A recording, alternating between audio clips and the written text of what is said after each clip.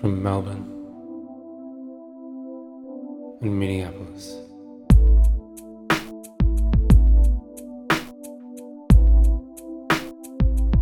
This is for Christ's sake.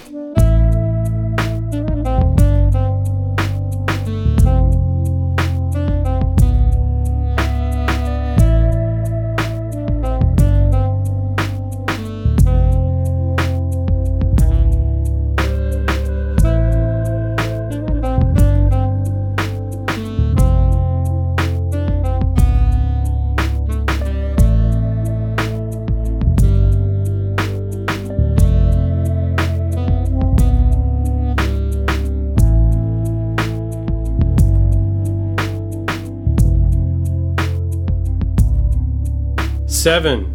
Wilson had irritated me, but it had also left me with plenty to think about. I drove home, poured myself a vodka on the rocks, and sat down to put it together.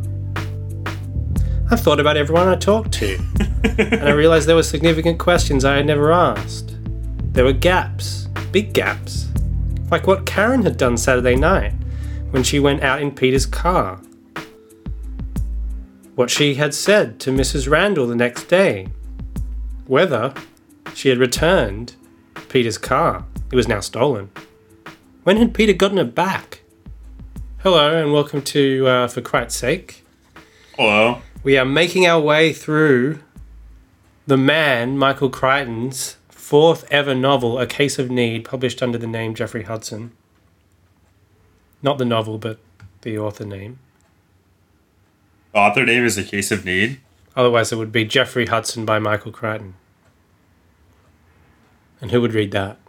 Not us. Although it would be us, because if he did write it, then we'd have to read it, because we're reading every single piece of shit he wrote.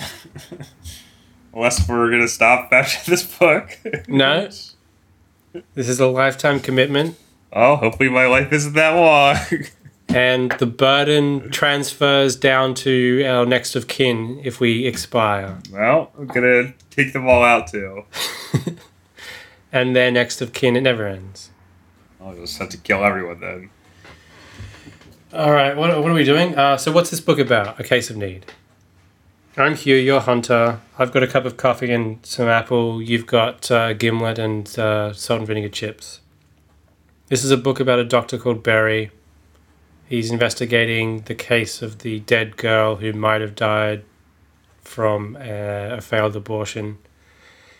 And he's trying to prove the innocence of his friend Arthur Lee. Yeah? Yep, good job. And what the hell happens in this chapter? Took the words right out of my mouth. When I was, what's the main character's name? Phil? Is that right? Recording a podcast with you. The Phil? Huh? Is it Phil? Is that the main guy's name? Phil Berry. Phil? Sorry? Philbury. So Phil goes over to Art's wife's house, where his wife is also. And basically, someone burned a cross in their yard, and there's a bunch of death threats, and he's like, I've got the solution to this. And he calls a journalist. The cops show up, waits. Seems like they maybe kind of deliberately showed up late. And I think that's it. Yeah, that'll do. Trivia.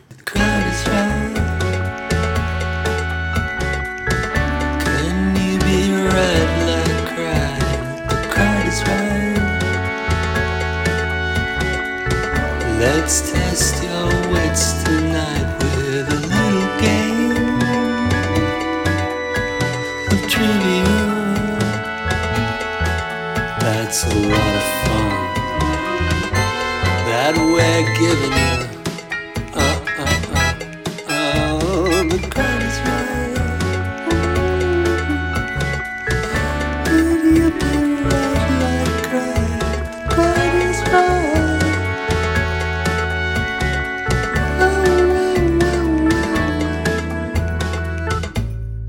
How many hooligans does Betty estimate attacked the home? About 20. Nice, nice. Which newspaper does Barry contact about the demonstration at the Lee's house? The Globe. Correct. How long do the cops take to get to the Lee residence? 15 minutes. That may More be than correct, 15. but I've written down 15 units, so I don't know if I can.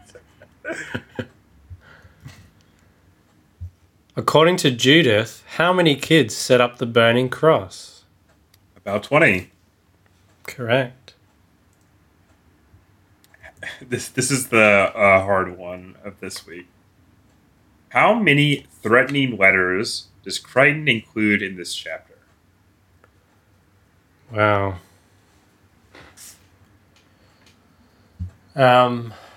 So you're discounting the last one, which was not a threatening letter. Yes. I'm going to go with 8. You're so close. The correct answer is 7. Ah, So if it was how many letters did he include total, you would have gotten it right. But alas. all right, motherfucker. What song do the kids sing during the demonstration?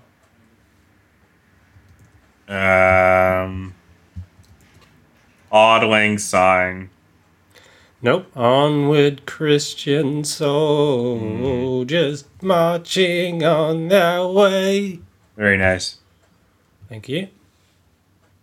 You should have done that in the voice of the little boy in Merry Christmas, Mr. Lawrence. The little boy in Merry Christmas, Mr. Lawrence. Yeah. Ah, the New Zealand kid. Yeah. All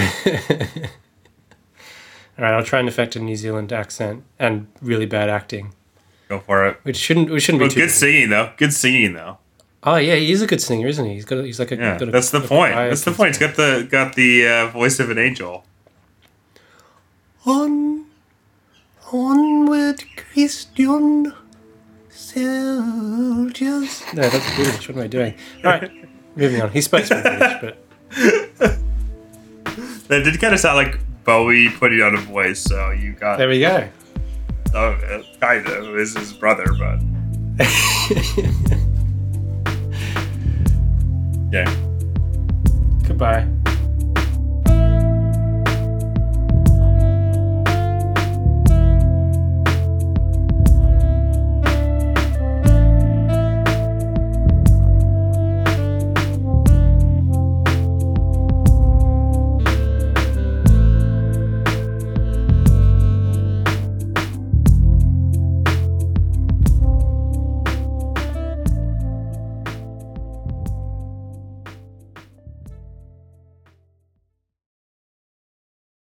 Above ground hole.